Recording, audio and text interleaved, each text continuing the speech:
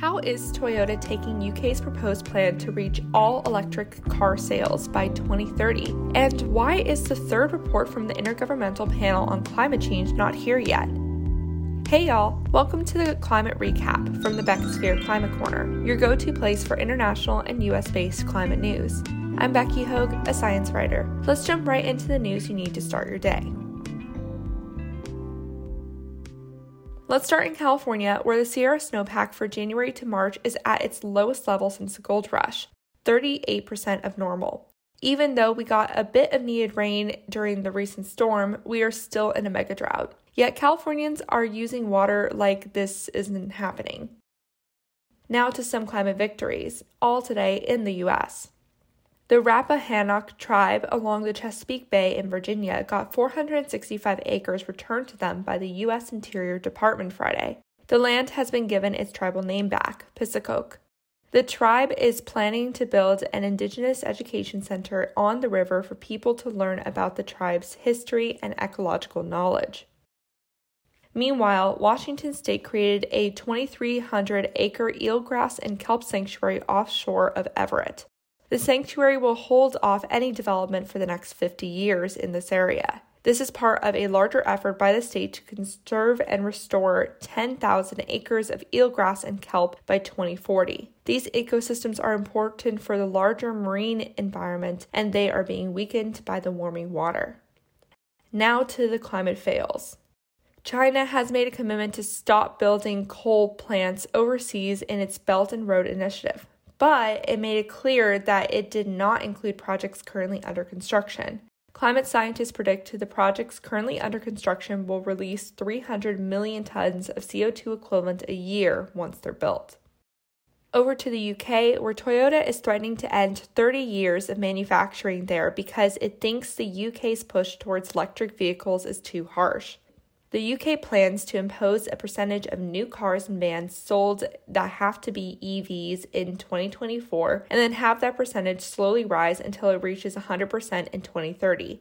If companies fail to meet these requirements, they will either be fined or forced to buy credits from rivals that exceeded the requirement threshold. The UK also plans to make tougher emissions requirements for gas and diesel cars sold. Toyota, who has been betting heavily on hybrid technology rather than switching over to EVs, doesn't like this plan and is threatening to take 3,000 jobs away. In another part of the UK, British Just Stop Oil activists are disrupting operations at oil terminals. Over 200 have been arrested. The activists want their government to stop new oil and gas projects. Over in the U.S., climate groups including Greenpeace USA, 350.org, and the Sunrise Movement are trying to block the nomination of Jennifer Reardon to the position of the U.S. District Court for the Southern District of New York because of her background in helping the fossil fuel industry. She used to work for the law firm Gibson, Dunn & Crutcher, which has defended the Dakota Access Pipeline and represented Chevron in controversial environmental cases. She was just approved by the House yesterday. So now she's on to the Senate. I recently talked about how fossil fuel companies pay for a free education site to talk to kids about how gassing is fracking great. Well, Big Agriculture is printing children's books that say pesticides and nitrogen fertilizers are the bee's knees.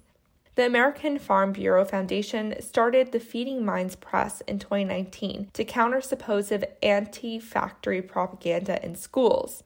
One book, meant for fourth graders called A Very Good Project, presents a chemical spray as the best solution for solving a farm's spider mite problem. One kid even says in the book that she doesn't want chemicals on her food, to which the experts in the book say that it will be fine if people follow their instructions.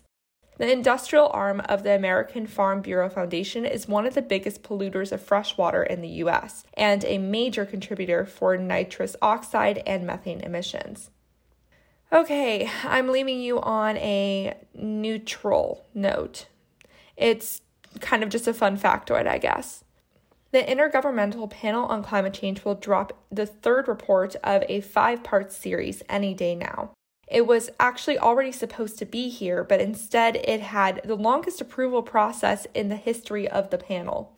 Though the rest of the report is created by an international group of independent scientists, the summary for policymakers gets collaborated on by the world's governments and scientists. So this was the part that took a long time to approve.